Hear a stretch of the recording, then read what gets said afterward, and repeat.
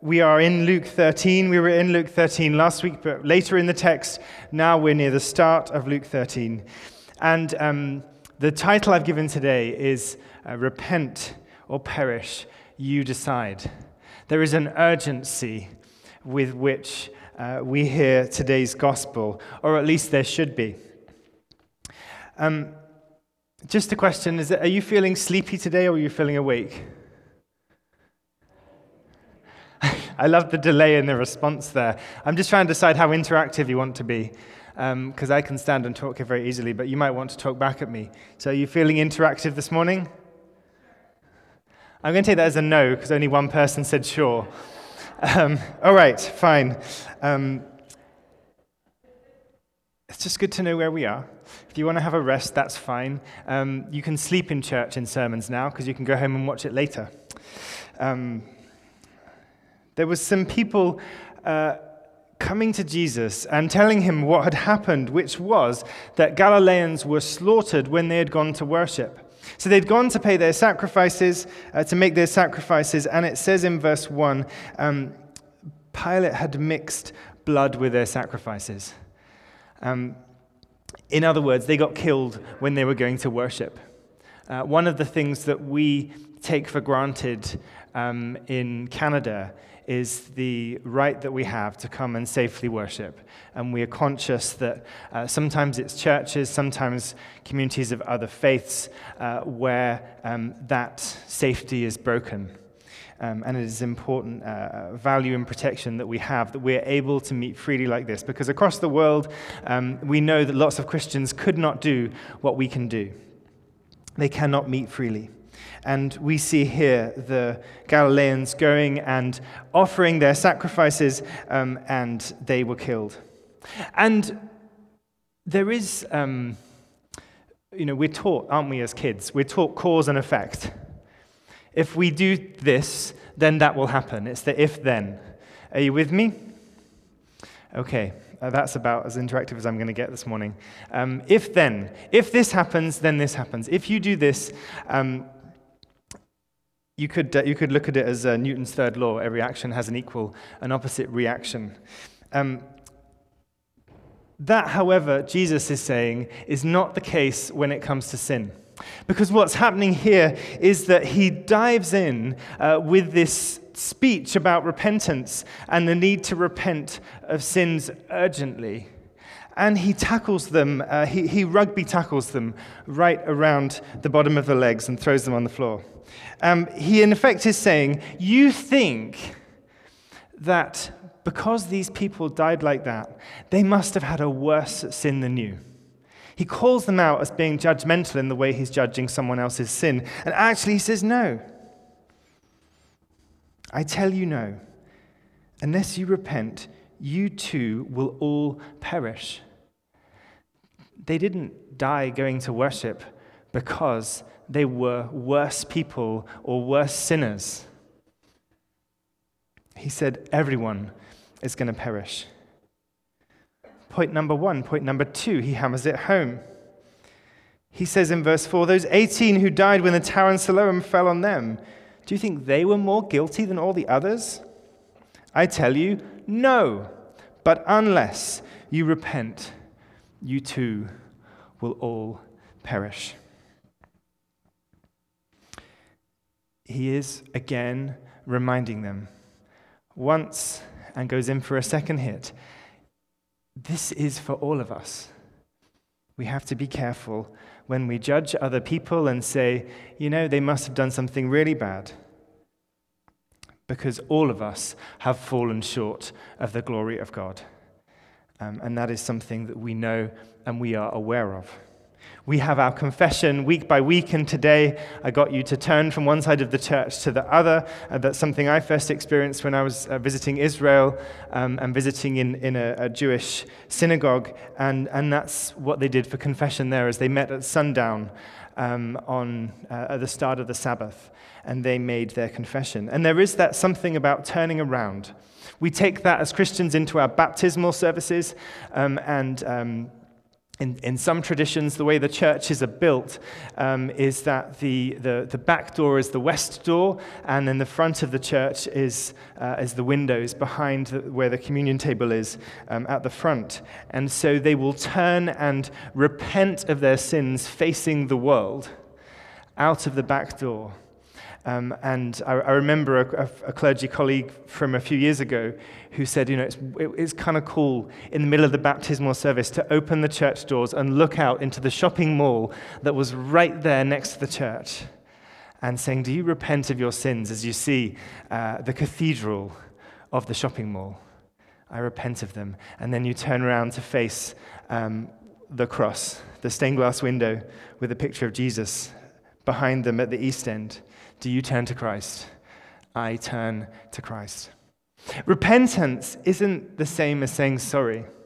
It includes saying sorry, but if all we do is say sorry, all we're being is Canadian, right? If all we do is say sorry, we're just using a script. I'm sorry. When you bump into someone, I'm sorry. When you cut in front of them in a line, I'm sorry. I'm sorry, I'm sorry, I'm sorry. But repentance isn't just saying sorry, it's turning away. And so when we repent, we say sorry, and we change direction. We can say sorry and keep going in the same direction.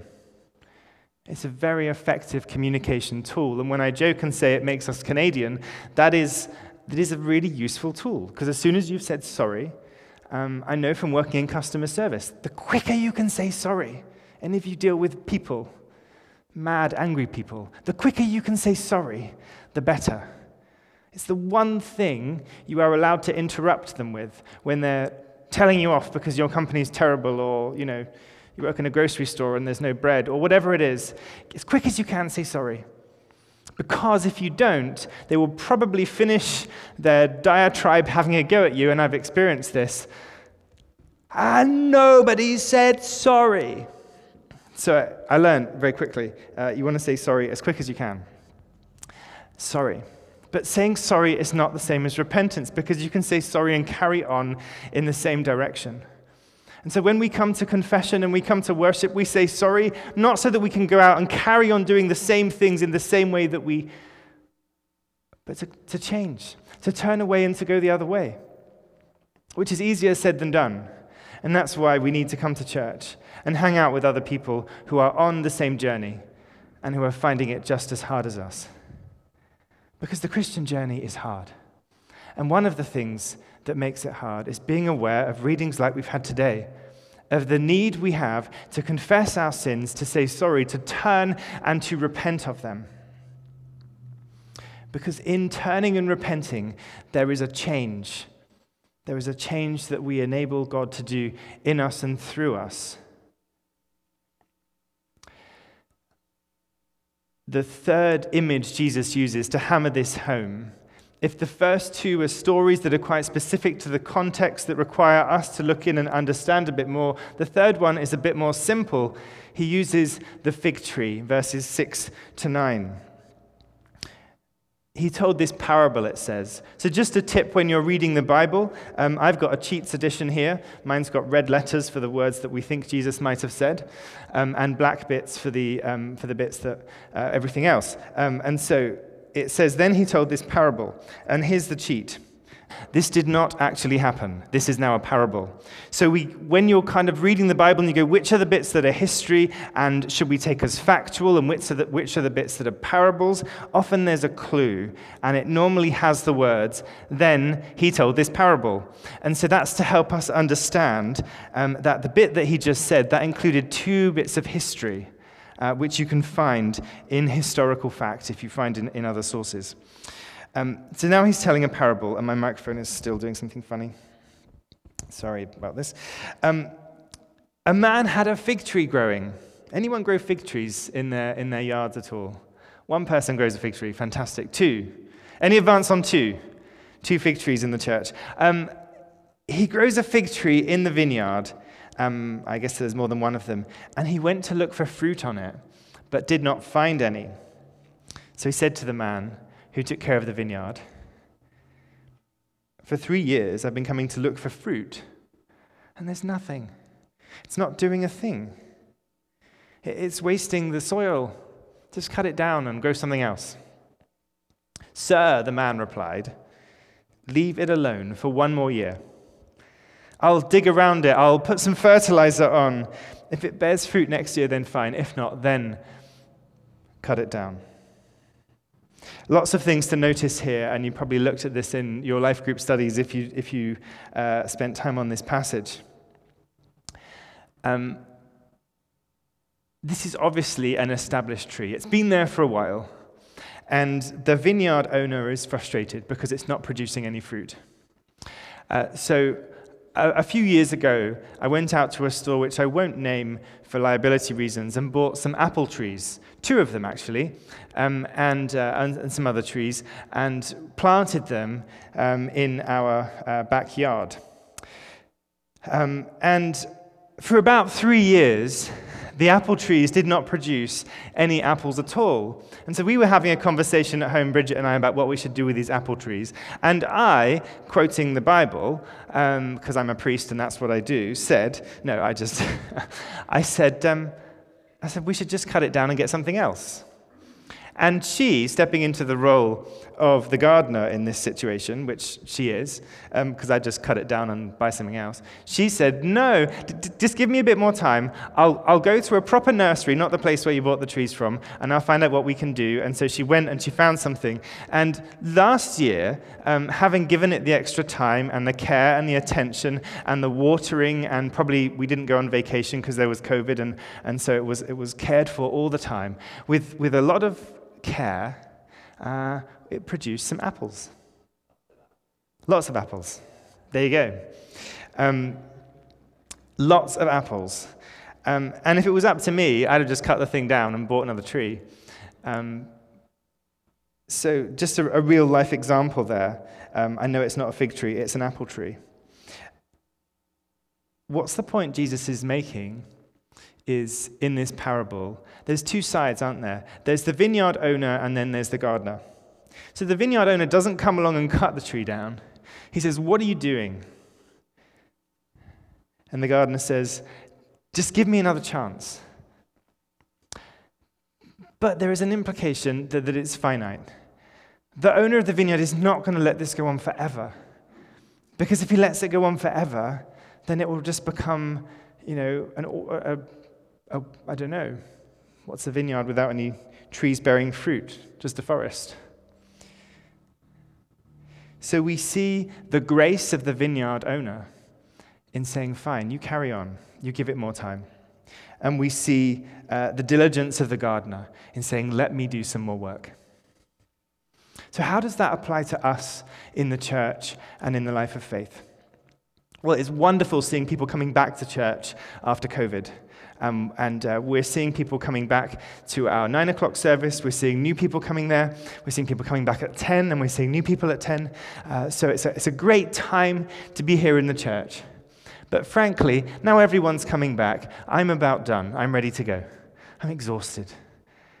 That's how I feel, just being honest and speaking from the heart here.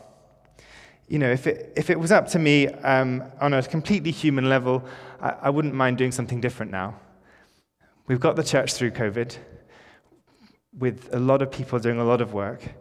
But as a leader, I'm pretty tired. So why am I here? This is the reason I'm here. Because the vineyard owner says, the work isn't done. There's more you need to do. There's more fertilizing. There's more digging. There's more gardening to be done. And maybe others of you who have journeyed through COVID feel the same. Maybe you feel like you're tired, you're done. Actually, for pastors across the country and probably the world, a lot of people are saying, "You know what, I'm done." And they're leaving ministry and they're leaving churches because they're done. They're exhausted. It's been a tiring season for everyone. And it's just very tiring preaching to a church that's empty. It's very disheartening. Knowing that as I look at the camera on the back wall, which I can barely see, and there's a little green light. So as I look at the green light in the times when no one was here, just trusting leaning on the vows I made at ordination. You will preach the word in season and out of season, said the voice of the bishop, or somebody. It did sound like that, because it was in England. You will preach the word in season and out of season. And it felt during COVID that I was preaching out of season, but trusting that as I look into that camera, that this word will reach somebody somewhere, and someone will be encouraged, inspired, and hear good news in it. This repenting and perishing is difficult for us. But actually, this is why I get up in the morning and come here. Because if I didn't believe that Jesus was the only way, when he says, I am the way, the truth, and the life, and no one comes to the Father except through me, I would quit this job tomorrow. Sound harsh? But it's true. If Jesus is not the only way, I'm wasting my time, and we all are. Jesus said, I am the way, the truth, and the life, and no one comes to the Father except through me. And we're here because we know it. And often we have a wrestling inside us when we hear passages like this about this need to repent, because we all know people who haven't repented. Or we know people who've fallen away, and we long for them to come back. And so it tugs our heart, and it makes it hard for us to hear. And we have two choices. We can try and explain the Bible away and say, well, he didn't really mean he was the only way. I know it says he was the only way. He didn't really mean it. Or we could say, well, if Jesus said he's the only way, then that gives us a fire in our belly, an imperative in our footsteps to go and do the stuff that he calls us to do, to share the good news, to be the good news, to live the good news, to preach the gospel in season and out of season. And that's on all of us, to preach the gospel in season and out of season. And so as we go, we are all, as Christians, like this gardener in the vineyard. We've been given some time with the people we know, with the people we love, with the people we know and we don't love, but we work with them, or they're in our families, or they're in our friendship groups, and we're called to go and share good news with them, to give them fertilizer, as it were, to dig around, to take more time. The truth is, we don't have all the time in the world, because we know that the world, and if COVID's taught us anything, it's that things can change rapidly. And so we have to find ways to share the good news.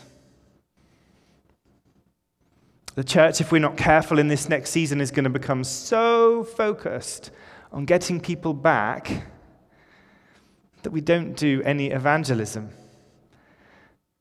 So focused on inviting people to come and worship with us who already know Jesus that we don't go and find others who don't. Let's be a community, and if you're watching this from somewhere else, where you are too, where we don't get comfortable with the socially distanced pews. Let's be a community where we get to a point that we have to have someone sitting next to us who's not in our family or our bubble, where the pews that are meant for 8 people have 8 people squeezed into them, and we feel uncomfortable because there's so many people here, shoulder to shoulder, literally worshiping together. The urgency that Jesus presents us with is not an urgency we're good at hearing in the Anglican Church, especially. Yeah, I'll get to it. I might come back to church at Christmas. I might come back to church at Easter. I might explore faith when I retire.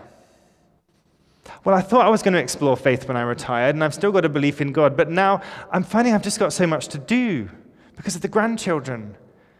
And my kids make me look after the grandchildren all the time, and I haven't got any time. Have you heard that from anyone you know?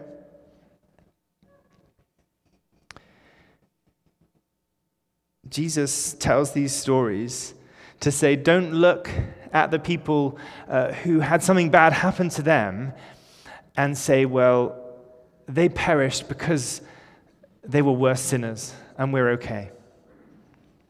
He tells the parable of the man with the fig tree in the vineyard to say, go do it now.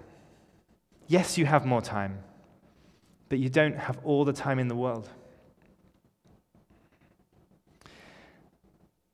For us, it can be hard when we know family and friends who have not discovered that Jesus Christ is the solid rock on which we are to stand. We're going to sing a song shortly. My hope is built on nothing less than Jesus' blood and righteousness. And it has the refrain, all other ground is sinking sand. In a world that feels like sinking sand, let's be people who choose to put our trust in Jesus, to stand on Christ, the solid rock. And then not just to keep that for ourselves, but to go share with others. Yes, let's get the people back who we want to sit with us in church because they were here before COVID. But let's not stop there. Let's go share the good news with more people, our friends, our family groups. Let's find ways to do it because the need is there and the urgency is now. Amen.